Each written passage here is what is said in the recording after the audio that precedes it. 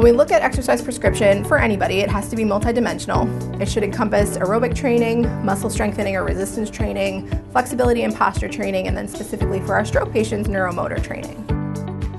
Welcome to the 8th Annual Stroke Conference, Breaking Barriers. There's more to getting home than walking. In this podcast, Ariel Resnick of Kessler Institute for Rehabilitation presented The Heart of the Matter, Cardiovascular Fitness and Health Behavior Change for Individuals Post-Stroke. For more information about Ms. Resnick, read her bio in the program notes. This conference was sponsored by Kessler Institute for Rehabilitation and was a one-day event that provided participants with an understanding of the multidisciplinary approach to rehabilitation that enables stroke survivors and their families and caregivers to rebuild their lives. Discussion will focus on communication, motivation, spatial neglect, sleep issues, bowel and bladder management, and community integration. I'm Ariel Resnick. I'm one of the physical therapists here working primarily on the neuro floor. And what I wanted to talk to you about today is the importance of realizing that stroke is more than just a brain problem. I think a lot of us sort of enter into that mindset in rehab that a stroke obviously is a problem that originated in the brain, but it originated in a blood vessel in the brain. Therefore, it is a cardiovascular issue as well as a neurological issue. So some of the things we're going to talk about today are just providing definitions for health and wellness, fitness, as well as the differences between exercise and physical activity. We're going to talk a lot about the status of health and wellness in both disabled and non-disabled adults in the US and worldwide, and kind of provide you with some possibly staggering statistics. Review models of health behavior change as they pertain to exercise, along with barriers and facilitators to change, and then highlight some cardiovascular exercise prescription for individuals specifically post-stroke. So looking at definitions of health and wellness, it is important to realize that they are two different things, and I think a lot of people can define them in very different ways. What I really liked is the World Health Organization's definition of health in 1940, a state of complete physical, mental, and social well-being, and not merely the absence of disease. So what I think is really important about that is we oftentimes conceptualize health as the absence of disease, but that doesn't necessarily mean that we can't be healthy in spite of disease. And I think that's a really important thing to really drive home to our patients, because they're, facing a life-altering diagnosis, but that doesn't necessarily mean that they're never going to be quote unquote healthy again. And so I think that's something we really have to drive home early on and from the beginning, because we are not going to get the kind of buy-in that we need for lifelong change if we don't sort of instill that early on in our patients. And when we look at a definition of wellness, the Guide to Physical Therapist Practice in 2016 said it really well: a state of being that incorporates all facets and dimensions of human existence, including physical health, emotional health, spirituality, and social connectivity. And what I think is really interesting about each of those points is stroke in particular, but many other types of diagnoses and disabilities really do target all of those things kind of all at once. And so a person's life really is completely changed from the time that they have some sort of diagnosis or injury.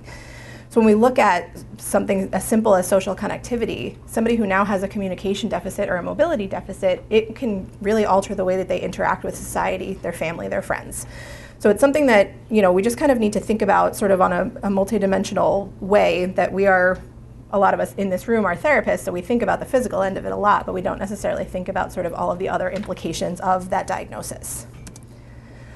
Definition of fitness from the APTA is a dynamic physical state comprising cardiovascular, pulmonary endurance, muscle strength, power endurance, and flexibility, relaxation, and body composition, with the overall goal of allowing optimal and efficient performance of daily and leisure activities. And really, I think the key here is that it's a dynamic physical state. So at any given time, we may be less fit or more fit, but that doesn't mean that we can't someday be less fit or more fit again. So again, just thinking about instilling sort of these definitions with your patients and sort of comprising the fact that it is dynamic and it is changing, and they have the ability to create that change in themselves. Looking at physical activity versus exercise, you'll see across the two columns that they do share a lot in common. They are both defined as bodily movement via skeletal muscles that result in some sort of energy expenditure ranging from high to low. They are correlated with physical fitness, where exercise is very positively correlated with physical fitness, physical activity not as much. And the primary difference between exercise and physical activity is that exercise is planned, structured, and repetitive body movement. So it is purposeful, it has a goal in mind, and it's meant to be done in a structured way. And its primary objective is to improve or maintain physical fitness components, where physical activity doesn't necessarily address fitness, but it does enhance the overall health of the person. So now we'll talk about some pretty scary facts. Less than 5% of adults participate in 30 minutes of physical activity every day.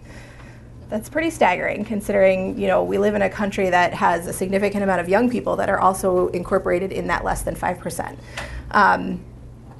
Less than 30 minutes per day puts you in the sedentary category. That's kind of a dangerous place to be. And when we look at physical activity per week, only 1 in 3 adults achieve the recommended amount of physical activity each week, according to the CDC. When we then take to comparing that in disabled versus non-disabled Americans, you'll see that it doubles. The amount of inactivity doubles between disabled and non-disabled people. So 12.8% of people without a disability are inactive during a given week, and it doubles to 25.6% of disabled people are physically inactive in a given week. When we take this outside of the US and look worldwide, this is also pretty staggering. Each year, at least 1.9 million people die as a result of physical inactivity. It's considered the 4th leading cause of death worldwide. There are more than 35 people that have died of non-communicable diseases, which represents 60% of all deaths worldwide. And the definition of a non-communicable disease is a medical condition or disease that's non-infectious and non-transmissible among people. So these are things like hypertension and cancer and stroke, cardiovascular disease, and diabetes. So what's the treatment for this? At least 30 minutes of moderate intensity physical activity on 5 days of the week reduces the risk of several common non-communicable diseases. So remember now, less than 5% of people in the US are getting that 30 minutes per day. So you can see the trend will be non-communicable diseases on the rise. So what's really important to consider is 150 minutes a week accumulated in any size bout. It used to be, there was a lot of theories that were thrown around that if you couldn't exercise for that 30 minutes at a time, you might as well not exercise at all. It wasn't beneficial. Now they're saying accumulate it in any bout. Even if you can only do it for 5 minutes at a time, that's okay. Just move is the bottom line. Get up out of your chair and move. Again, looking at the health of America, at any given time, less than 5% of Americans hit all 3 of these points. Engaging in 150 minutes of physical activity, consuming a healthy diet and maintaining a healthy body weight, and not smoking. Again, pretty staggering. Only 35 to 44% of adults 75 or older are physically active, and 28 to 34% of adults 65 to 74 are physically active. So those kind of our target population for people post-stroke. We really need to make sure that we are increasing activity levels just as a preventative measure, so before they even get to us, hopefully. And then the other thing that I thought is really interesting, 70% of Americans don't get the recommended hours of sleep each night, which is 7.5 hours. How many people got 7.5 hours last night? 6? I feel like a lot of people kind of fall in that 4 to 5 hour range. That's awful for all of us. And we're expected to be high-functioning individuals, right? So if we're not getting the recommended amount of sleep, 70% of the country not getting that recommended hours of sleep each night, and we're expected to be active all the time, how do you have the energy to exercise on top of your full-time job? It's awful. There was a statement on the website Move Forward PT that I just thought was really powerful. So physical therapists are experts in physical exercise and can develop individualized physical activity plans for individuals who are overweight or obese to manage weight, prevent the development of obesity, or combat its effects. So it's just kind of showing you from a rehab perspective, we are the front line. We have the ability to help prevent some of these non-communicable diseases from occurring. So maybe you work in an outpatient ortho clinic and you're seeing a patient who's coming to you for osteoarthritis, but they also happen to be obese.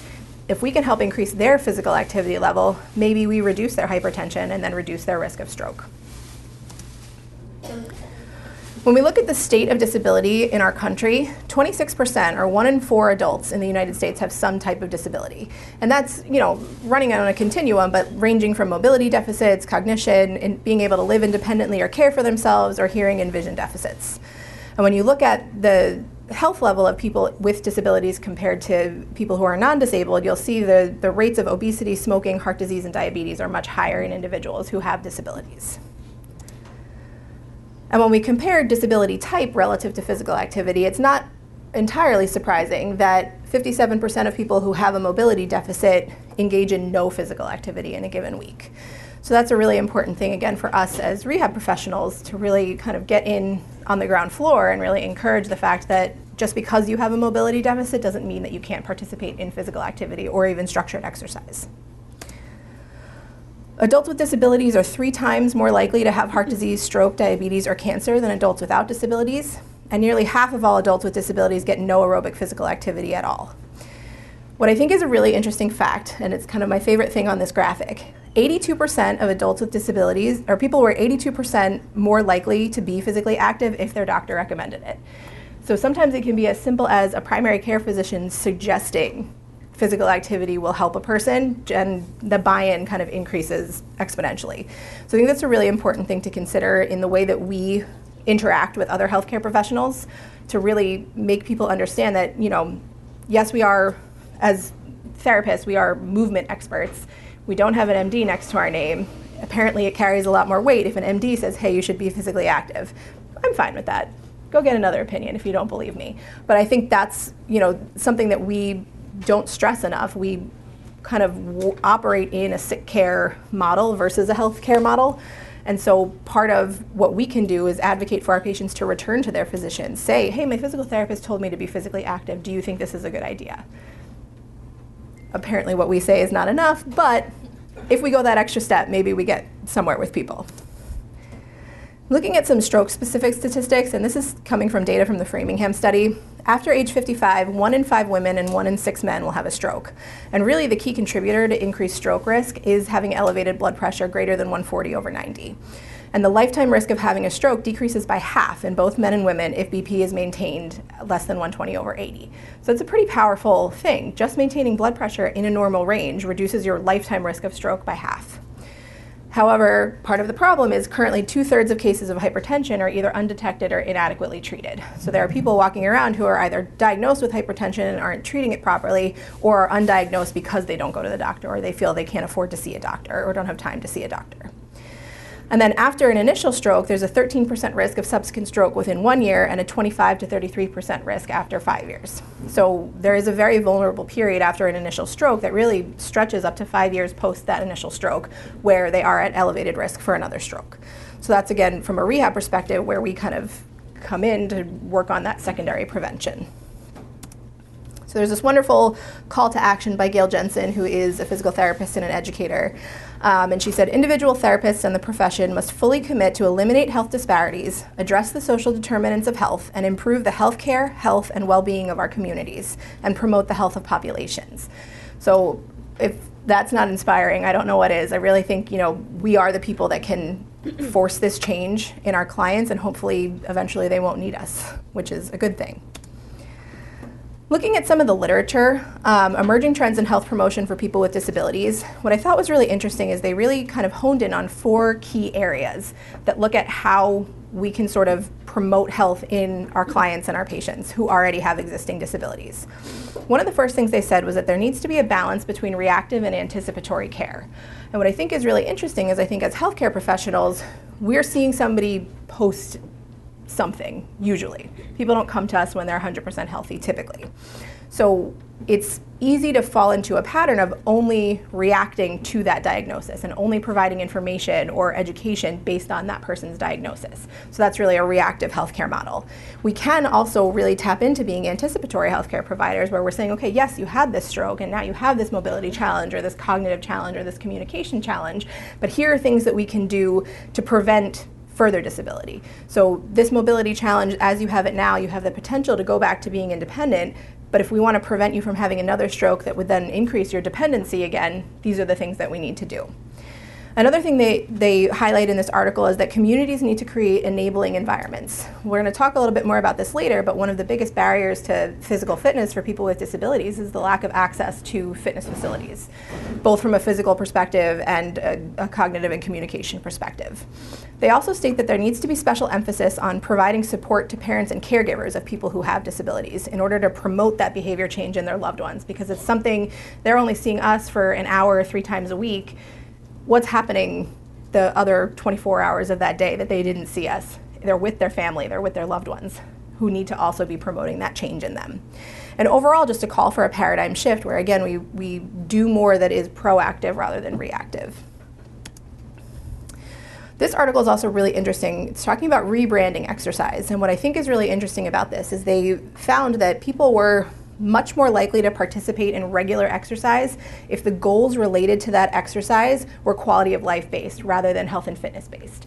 And why I think that's really important is that health and fitness goals can often seem really distant and abstract. When we think about the typical health and fitness goals, blood pressure reduction of 10 millimeters of mercury or more, better control of blood sugar, feeling less winded when you go up and down the stairs. That doesn't happen tomorrow after you start exercising today. But if that person now has less back pain today and they can get down on the floor with their grandkids, that's something that they can see every single day. Their quality of life is improved by that physical activity directly. So if we can sort of frame exercise in that way, that it is just going to improve the way that you feel on a day-to-day basis with the ultimate goal of that change in blood pressure or that better, blood glucose control, I think that's another really good way to motivate people. Talking a little bit about health behavior change, and this kind of piggybacks off of what Gretchen was talking about earlier, you can use the trans-theoretical model really easily to apply it to exercise, and it's being done a lot more now in the literature. There's this great algorithm from Exercise is Medicine that can really just help you as a clinician figure out what stage of readiness the patient is in so that then you can develop the interventions that are appropriate for them at that given time. So it just kind of runs through, are you regularly physically active? No or yes, and it'll lead you to, are they in that pre-contemplation phase, the preparation phase, contemplation phase, etc. So when we apply these stages of change to exercise and physical activity, one of the key things here is we have to, above all else, make sure we do no harm. And in saying that, we really just need to meet patients where they are. We have to realize that not all patients conceptualize health and wellness in the same way, and so they also, not only do all patients not conceptualize it in the same way, but they may conceptualize it differently than we do. So it's a really important thing to be aware of. We also have to recognize when there are issues. So if our communication strategies aren't working, we have to change them. And we also have to make sure that we're presenting health and wellness to our patients in a non-threatening way, making sure that we're not trying to say, well, if you don't do this, you're just going to have another stroke. That is not a way to get buy-in to exercise. And we also have to really figure out where health and wellness fits into an individual's values. This is really a key thing that is kind of up and coming in the PT world, as well as I think in healthcare in general, is values-based care. So it's not enough to talk about goals, which Gretchen was saying before. Goals are sort of an amorphous and abstract thing for people to understand. But when you talk about what people value, you can sort of get buy-in on a different end. So maybe your patient really values being with their family, and part of that is taking walks in the park. Helping them understand that your goal is walking, but it's so that you can be with your family in the park. It's then, sort of enhancing their connection to that activity and why that activity is meaningful for them. So it's really just sort of, encouraging us to be more multifaceted in the way that we interact with patients. Some of the perceived barriers to physical fitness and wellness, obviously one of the primary ones is access, both from a transportation perspective as well as the fitness center itself. So as many of us are well aware, our patients have mobility challenges, and particularly after a stroke, they may not be able to drive right away or at all. And they also may not have family members who drive. So having poor access to their community as a result of not being able to drive is a big deal. Even if they feel, unconfident getting on a bus, things like that, there's Uber and things like that, and you can even call Uber specifically for an accessible vehicle to come and pick you up, but that comes at a cost, and it's a cost that a lot of people don't have. And then there's the cost prohibitiveness of just joining a fitness center in general for a person who may be newly unemployed and not able to work. Perceived lack of time is also a big one. Mobility, cognitive and communication impairments, and then any other comorbidities that the person may have. Maybe they have pretty severe osteoarthritis and were on their way towards a knee replacement when they had their stroke. So now they have complex knee pain on top of their mobility challenge that is making them feel like they can't participate in exercise. Jim Rimmer used this tool called the AIM-FREE to basically evaluate access to physical fitness in fitness centers. And what I thought was really interesting is that the majority of physical fitness centers scored less than 70% for being accessible in kind of a bunch of different ways. So they looked at access routes and entrance areas. The equipment itself, was it accessible for somebody who had a mobility challenge, was in a wheelchair? Information and signage, locker rooms and showers. I've heard a lot of people, particularly people with spinal cord injury who are primarily wheelchair users talk about the fact that when they wheel their wheelchairs into the physical fitness center, the desk is so high up that nobody even sees them, to acknowledge the fact that they're trying to check into the center. So even something as simple as having a cutout that makes you visible from a seated level, things like that. It sort of, just from the very first rolling into that fitness center, makes the person not feel like they belong there. So how do we do this? We have to change the client mindset. So a common thing that you hear from people post-stroke and sort of at the end of their skilled rehab journey is, once physical therapy ends, I've hit my maximum recovery potential and I'm not going to continue to get better. We know that that's not true, but how do we convince our patients that this concept of, yes, you're being discharged from skilled physical therapy, but that's actually a good thing? That means you're now good enough that you don't need skilled hands on you at all times. You can leave, you can do these things on your own. How do we sort of empower them? So I think it's important, when we think about empowering people, we have to look at the barriers that they're considering first.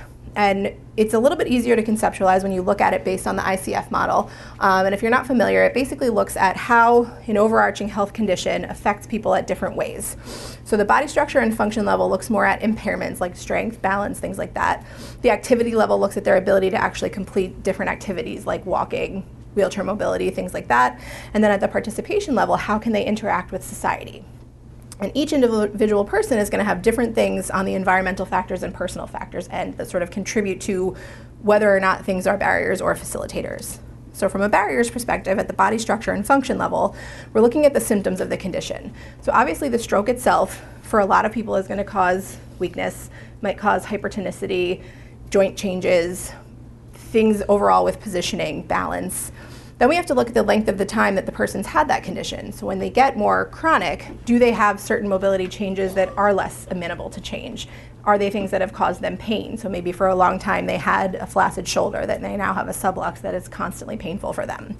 And then we also have to look at the presence of secondary conditions. So that's kind of what we talked about before, that person who has severe osteoarthritis and was in need of a knee replacement and then had a stroke after. At the activity level, obviously the primary barrier would be decreased mobility or difficulty just completing their activities of daily living. So thinking about the fact that the person who has trouble dressing themselves, how do they conceptualize, I need help to get dressed, how can I possibly go out to a physical fitness center and be physically active?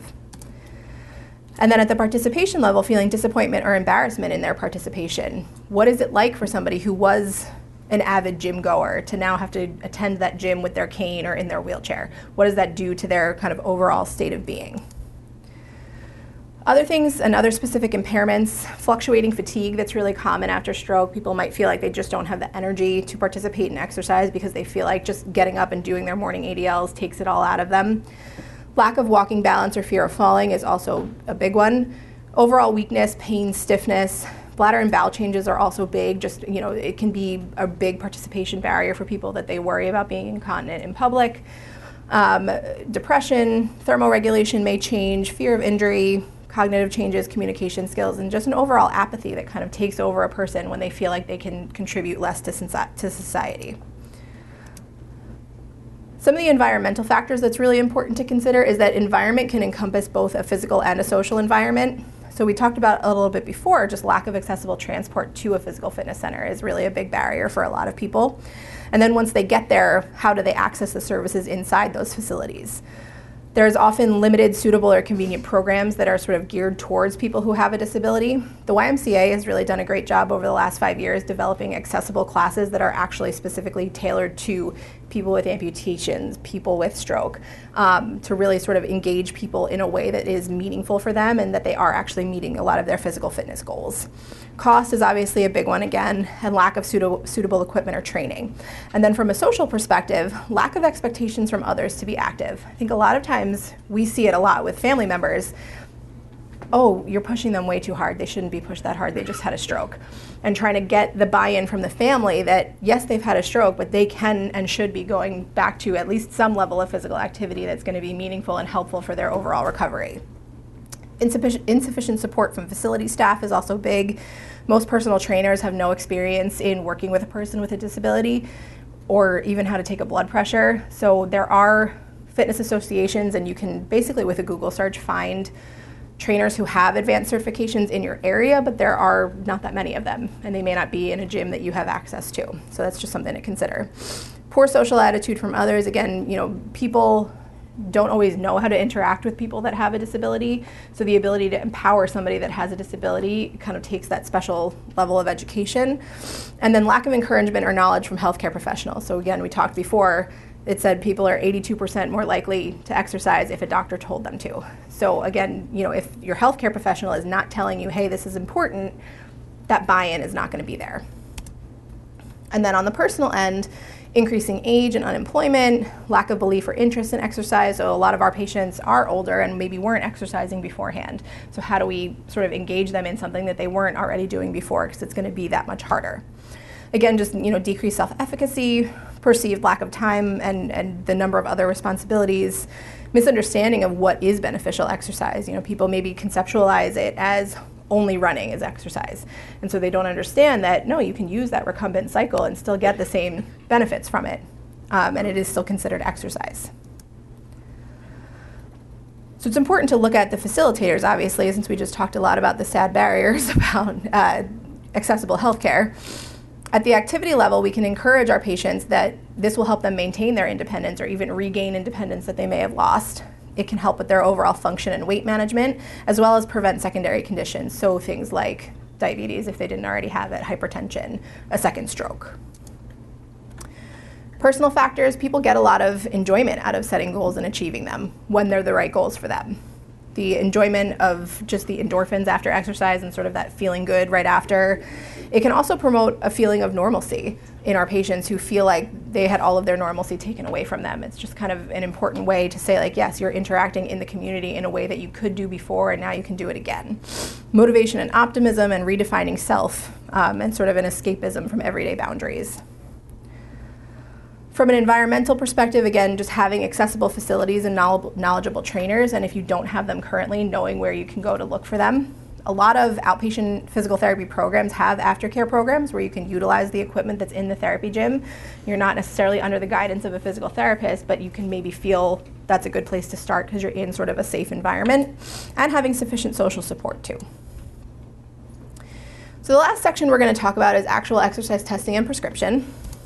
I love this cartoon here. So it says, to prevent a heart attack, take 1 aspirin every day, take it out for a run, then take it to the gym, and then take it for a bike ride.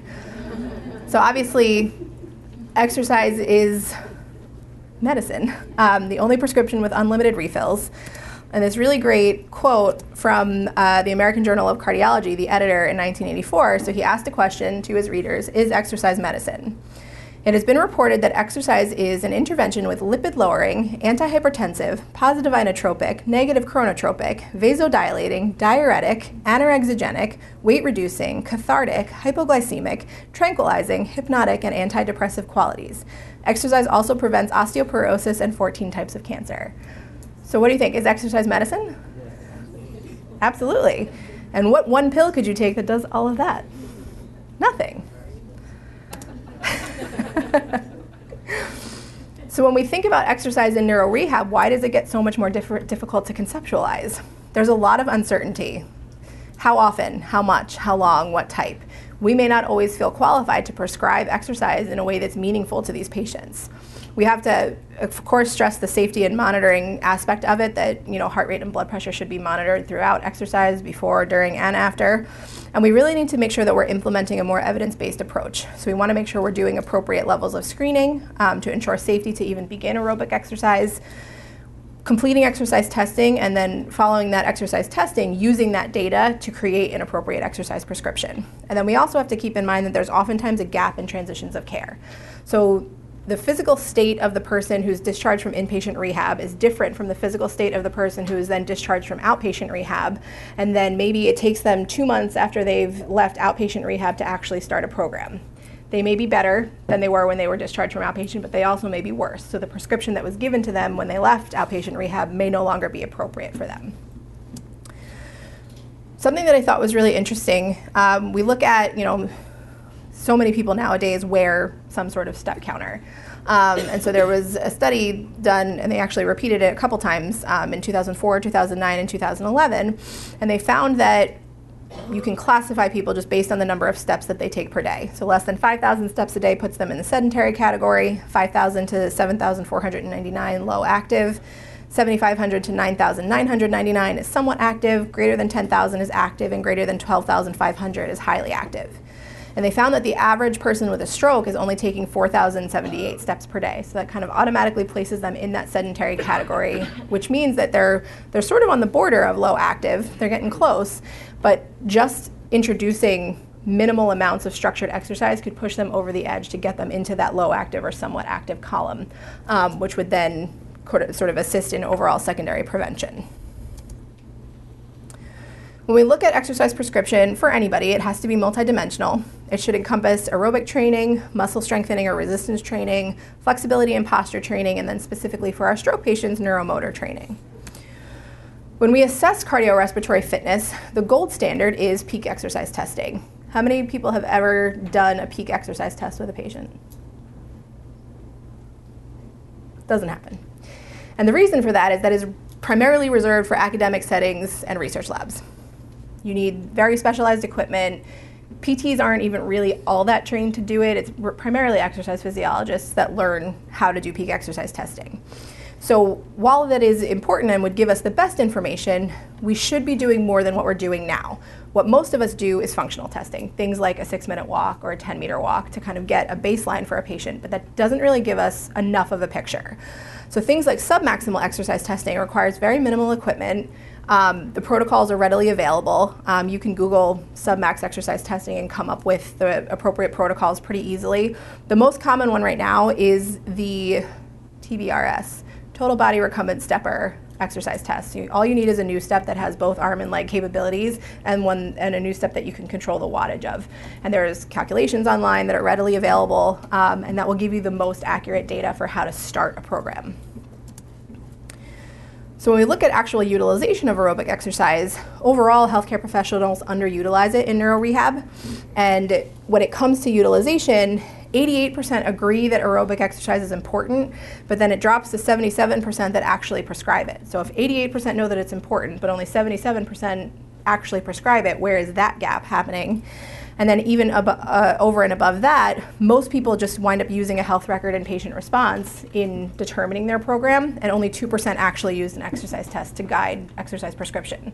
So because this information is now more and more available, we should be going that step further. And even in inpatient, we can do a recumbent stepper test and kind of figure out a baseline for a person that could then follow them through outpatient, discharge, and then into community fitness programs.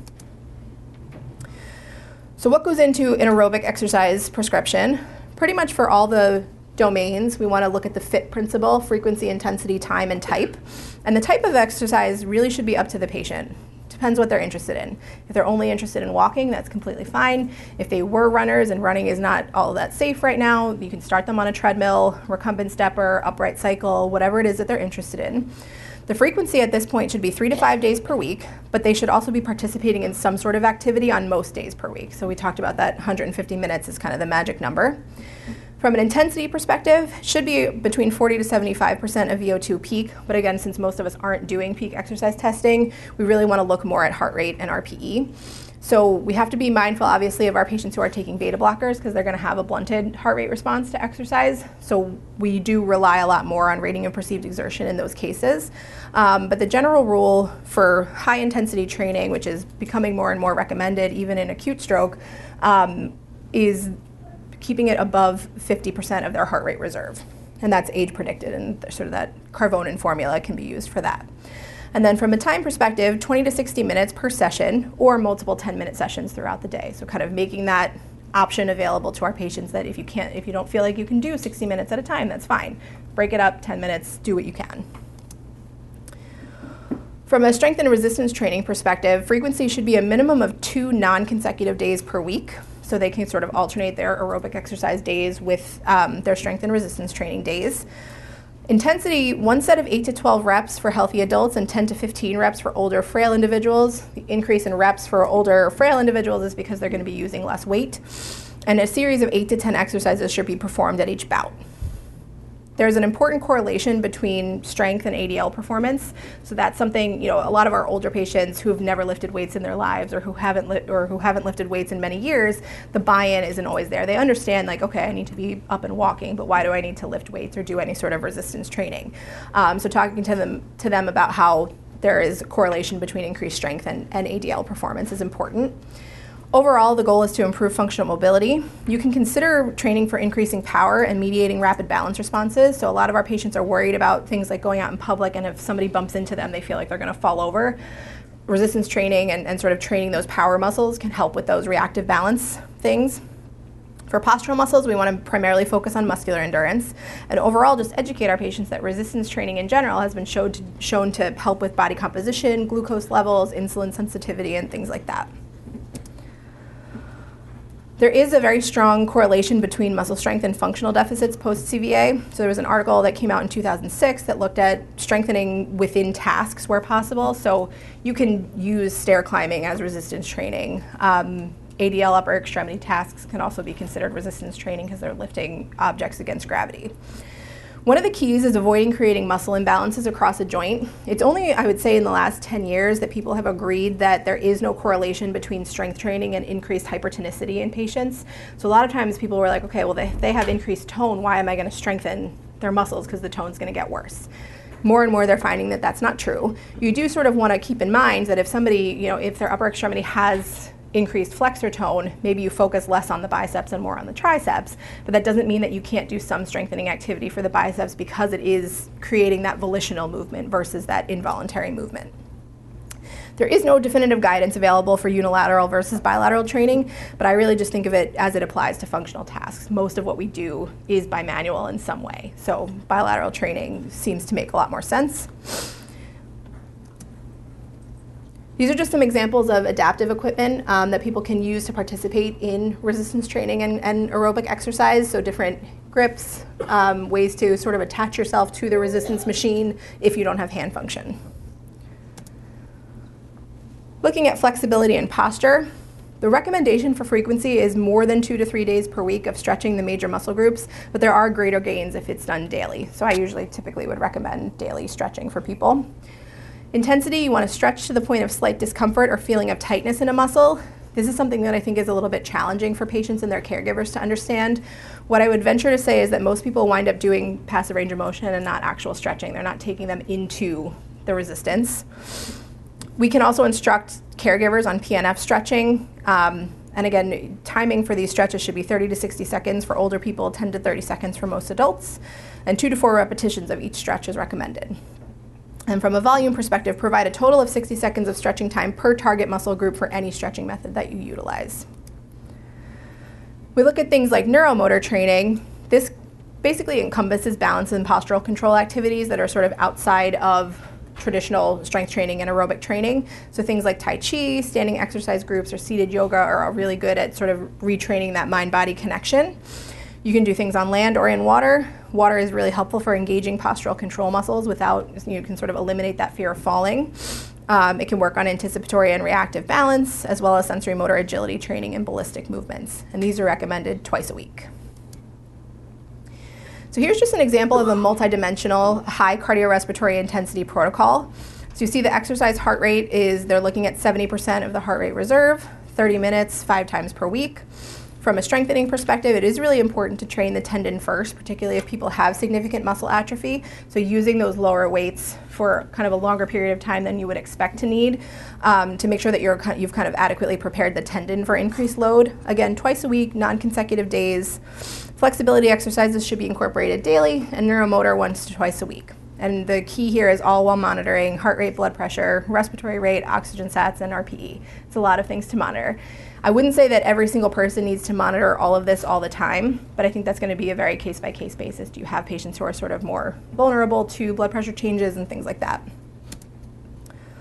When we look at the rationale for exercise and neuro rehab, obviously our primary goal is to improve cardiorespiratory fitness. But one of the other things that we're really focusing on is physical deconditioning. So maybe we're just working on bringing them up to their baseline physical fitness where they were before the stroke. They may have gotten extremely deconditioned just in the short time they were in the hospital before they even got to acute rehab, and then it's sometimes even hard in acute rehab to get them back up to their baseline. We also know that cardiorespiratory training in neuro rehab can improve other domains of health and wellness as well, like depression, anxiety, cognition, sleep, and self-efficacy. So overall, we need to design comprehensive programs that reduce the risk for injury during exercise, because obviously if a person sustains an injury early on in their exercise journey, the ability to buy in later on is going to be a lot less. We want to help them combat the risk of developing overuse injuries from ADLs, incorporate a warm-up that includes dynamic stretching and a prolonged cool down, progressively increase the volume and intensity, and also really, really keep in mind that we may not be able to address all 4 components at once, and that's okay. If we can figure out 1 or 2 domains that we can focus on at a time and then slowly add the other 2 domains, that may be a perfectly fine way to go. And then the last thing I want to discuss is just that we can't consider exercise with these patients without also looking at and considering the medications that they're on. Most of our patients have what's considered polypharmacy, which means they're taking more than 3 medications a day at any given time. So just being aware of what some of the adverse reactions are, or even just side effects that maybe aren't adverse. A lot of our patients who are on beta blockers, I mentioned before, blunted heart rate response. They may get dizzy when they exercise because their blood pressure is going down instead of up. Same thing with their heart rate. Other things to keep in mind, ACE inhibitors may cause a persistent cough in people, which may make them less likely to exercise, even though the cough has nothing to do with the activity level. Cardiotonics, like digoxin, so if there is an ongoing history of myocardial ischemia or a history of congestive heart failure, that may cause EKG changes at rest and with exercise. So just important to be aware of, which is again another reason why exercise testing is so important before we prescribe exercise. Another big one that we don't always consider is transdermal. So if somebody has a nitroglycerin patch or even a nicotine patch, exercise is going to bring more blood flow to the skin, which can then increase the absorption of that medication. So they may get higher doses of the medication in a concentrated time frame, which can cause a lot of issues, particularly with something like a nitroglycerin patch, which is meant to be a vasodilator. It might significantly drop blood pressure during exercise. Overall precautions to consider: any cardiovascular precautions that the person had that were either pre-existing or new as a result of the stroke, medications and polypharmacy, what assistive devices they're using and how that may help or hinder their performance, fall risk and making safe choices, overall comorbidities and orthopedic issues that were either existing beforehand or exist now as a result of the stroke. So just to wrap up, stroke is more than just a brain issue. We have to encourage a lifelong buy-in to physical activity in our patients, because we know that physical activity enhances quality of life for all people. And we primarily just have to meet our patients where they are and practice that shared decision-making that enables them to feel empowered to exercise and to ask us whatever questions they might have. And that's it. Oh, I forgot to add at the beginning, I have nothing to disclose. Thank you. For more information about Kessler Foundation, go to kesslerfoundation.org.